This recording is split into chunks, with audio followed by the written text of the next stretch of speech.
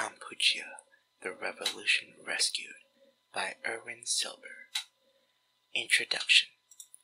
Implicit in the title of this book is a positive political assessment of a particular historical development, the forcible ouster of the Pol Pot regime in Kampuchea in 1979, and its replacement by the present government of the People's Republic of Kampuchea, PRK.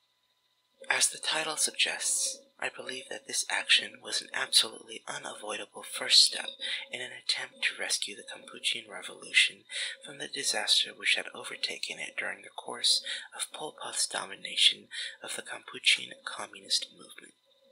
I have focused the rescue particularity on the Kampuchean Revolution rather than on the people or the country as a whole, in order to underscore the political rather than simply the humanitarian dimensions of those events leading up to and subsequent to January 7th, 1979, the day the Khmer Rouge regime fled a deserted Phnom Penh, and the world began to learn what had actually transpired in Kampuchea over the course of the previous 39 months. Likewise, embodied in this assessment is a polemic directed against a wide range of views on the left concerning that crucial turning point in the class struggle in Indochina. Some are bound to look askance at the choice of a polemical method. Therefore, an opening word on that point may be necessary. Marxist methodology, in general, tends toward the polemical precisely because Marxism is, at its best, a partisan and engaged science, whose purpose is not merely reflection, but action. In fact, Marxist theory developed philosophically as a critique of condensing bourgeois theories concerning the historical direction and instruments of revolutionary change. Marxism's theoretical legacy, therefore, is replete with works of an explicitly polemical nature, from Marx's critique of the Gotha program in Engels' Antidoting to Lenin's imperialism and the state and revolution. And as the communists increasingly take responsibility for the class struggle as it actually occurs in history, political polemics with other forces on the left who have differing assessments of the same events cannot help but proliferate. No force on the left which shies away from such polemics can never hope to establish a vanguard relationship with the most politically advanced elements in the working class, and ultimately with the class as a whole. Few recent events in the international class struggle are more pregnant with polemics than developments in Kampuchea. Any serious attempt by the communists to offer an assessment of developments affecting that country must take on the very real polemic which erupted at the time of Pol Pot's ouster and which, in a variety of forms, continues to echo today. The debate's terrain. The immediate point of controversy, of course, concerns whether or not Vietnam was justified in taking military action to oust the Pol Pot regime. Those who say that the Vietnamese were not justified genuinely argue one or more of the following propositions. First, Vietnam's aim in ousting Pol Pot was the conquest and political domination of Kampuchea, the crucial first step in a Soviet-backed scheme for regional hegemony, which poses a threat to other countries in Southeast Asia as well. Second, the great virtue of the Kampuchean Communist Party, KCP, under the leadership of the Pol Pot faction was that it was based on the principles of self-reliance and defense of national sovereignty, and that it fought for those principles against the tendency, fostered by the Vietnamese communists within the Kampuchean Party to subordinate the Kampuchean Revolution to the Vietnamese Revolution.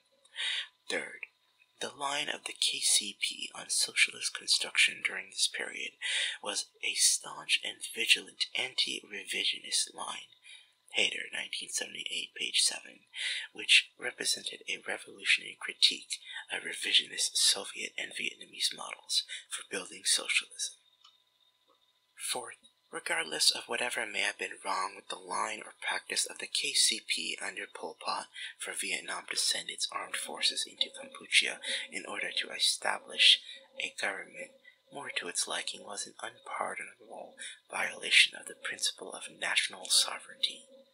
The present work is, in essence, a polemic directed against these propositions and the political conclusions that flow from them.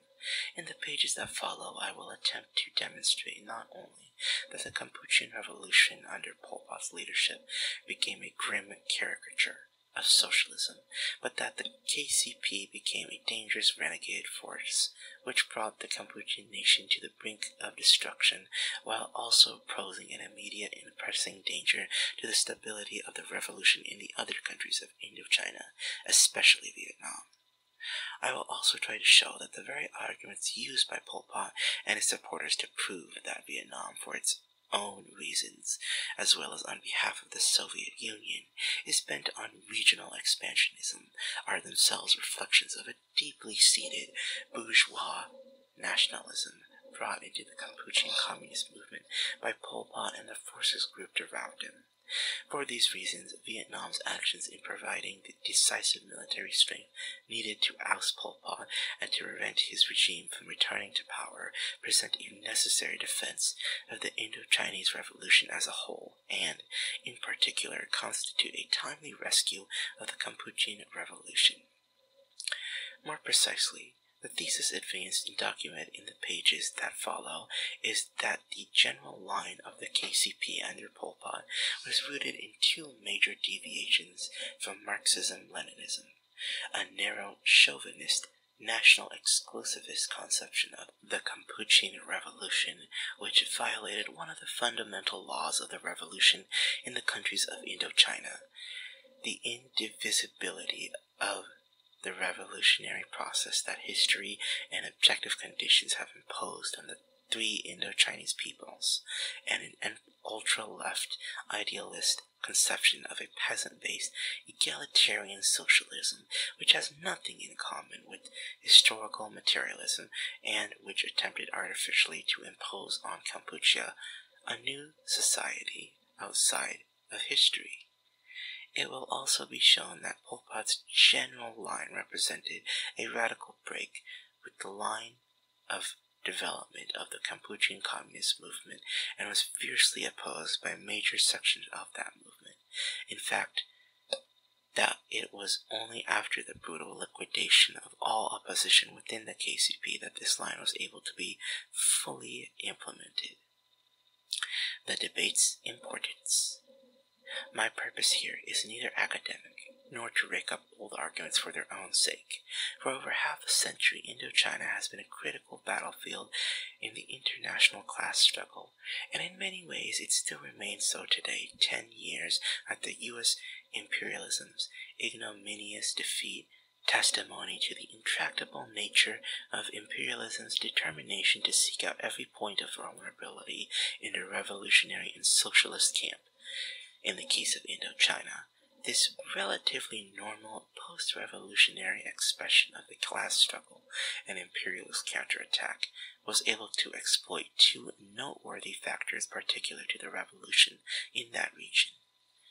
One is the fact that although the Indochinese revolution was victorious as a qualitatively single process on a common battlefield, it unfolded through distinct national forms. As a result, the renegade political force, which developed from within the revolutionary process itself, the Pol Pot faction of the Kampuchean Communist Party, KCP, was able to carry through its line from the vantage point of state power. The second is the fact that the Indochinese revolution, for reasons which will be explored subsequently, encountered active hostility from its powerful socialist neighbor, the People's Republic of China. As a result, normal imperialist efforts to undermine the revolutionary victory acquired an extraordinary, on-the-spot military force willing to take main responsibility for the enterprise and lend it a modicum of socialist legitimacy.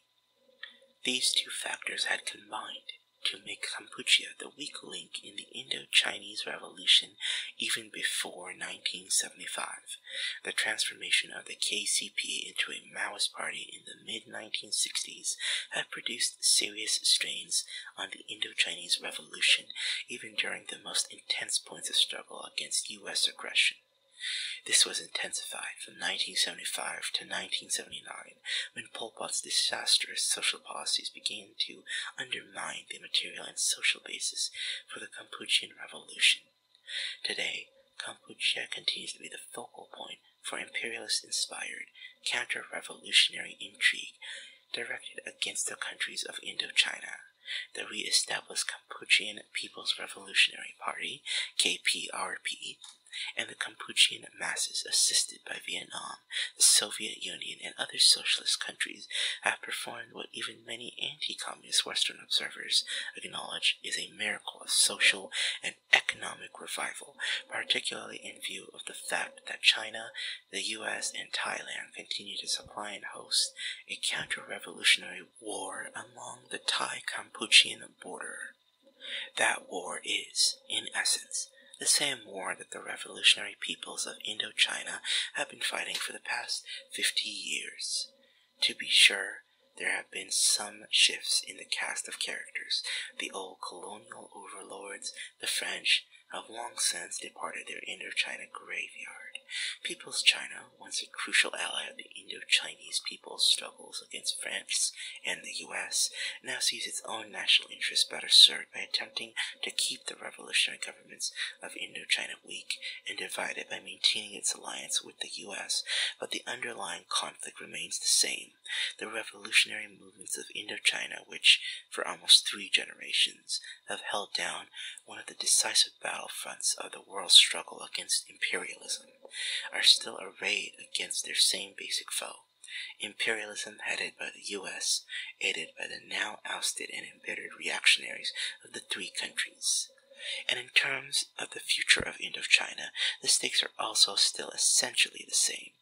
Will this region develop and consolidate as an outpost of socialism in Southeast Asia, or will it once again be subordinate to the interests of imperialism?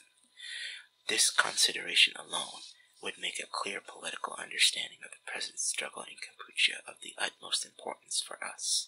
But there are other considerations which make an understanding of this particular issue and the class forces involved in the Kampuchean struggle today of special significance to the U.S. left. One is the fact that the Kampuchea issue is being consciously and extravagantly used by the U.S. ruling class to undo the Vietnam syndrome, which has been a significant fetter on imperialism's freedom of military action elsewhere in the world. A Wall Street Journal, August 15, 1984, commentary, for instance, notes that the President Reagan's objective of trying to prevent communist takeovers in Central America is being most vigorously opposed by people who are part of or inspired by the anti-war movement of the 1960s and 1970s.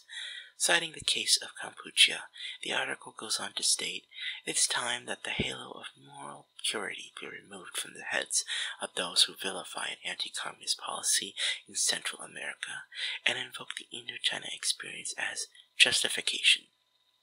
In a similar vein, U.S. News and World Report sees active U.S. support for the Kampuchean counter-revolution as the end of the Vietnam syndrome that has paralyzed America for 10 years. With the leading ruling class ideologists having so clearly stated their stakes in the Kampuchean debate, their political opponents cannot afford to lose that debate by default. 2. The present struggle around Kampuchea is probably the most politically intense expression of the remaining contradiction between Maoism and Marxism-Leninism anywhere in the world today.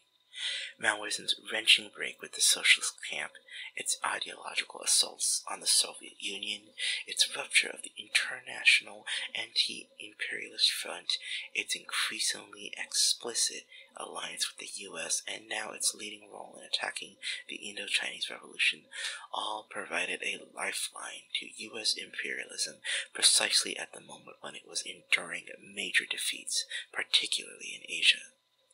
The revolutionary triumph in Indochina, in particularly the victory in Vietnam, has helped undo much of the Maoist damage. It has served to reestablish the revolutionary vitality of Marxism-Leninism throughout East Asia, offering an alternative to the narrowly nationalist and frequently ultra-left conceptions which Maoism had brought into the communist parties and revolutionary movements in a number of Asian countries. In this sense, the defense of Marxism-Leninism as a fundamental line of the revolution throughout Asia is also at stake in the Kampuchea debate. Finally, the debate over Kampuchea is unfortunately not yet a settled question in our movement. While many who were among the most vocal in their denunciations of the Vietnamese actions in 1979 have since thought better of their earlier positions, their line adjustment has usually been made in an extremely pragmatic fashion that does not address forthrightly the basic historical and ideological issues embodied in the polemic.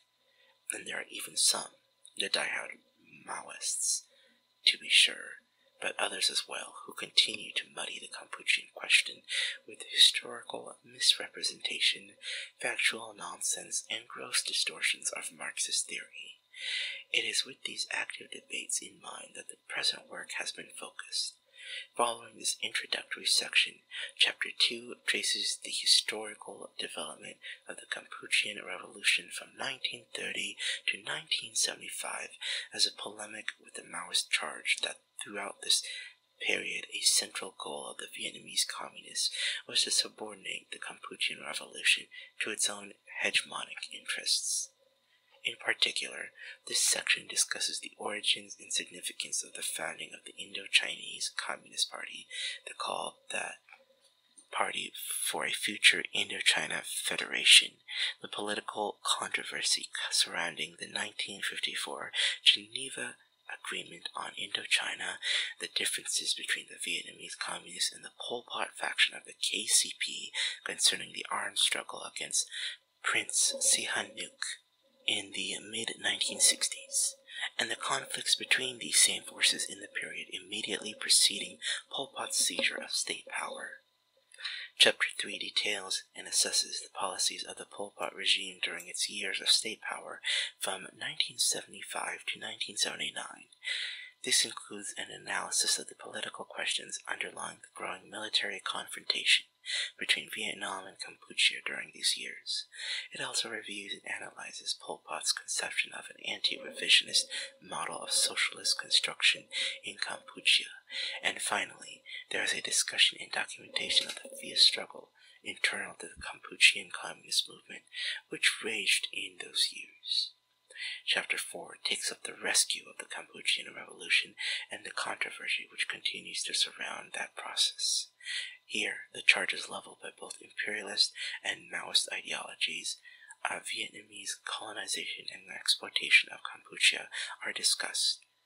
This polemic frames a discussion of how the KPRP is unfolding its general line on the four central questions facing the Kampuchean Revolution: Kampuchea's social and economic revival, the struggle against the armed counter-revolution, the long-range perspective on laying the foundations for socialism, and the relationship between the three Indochinese countries.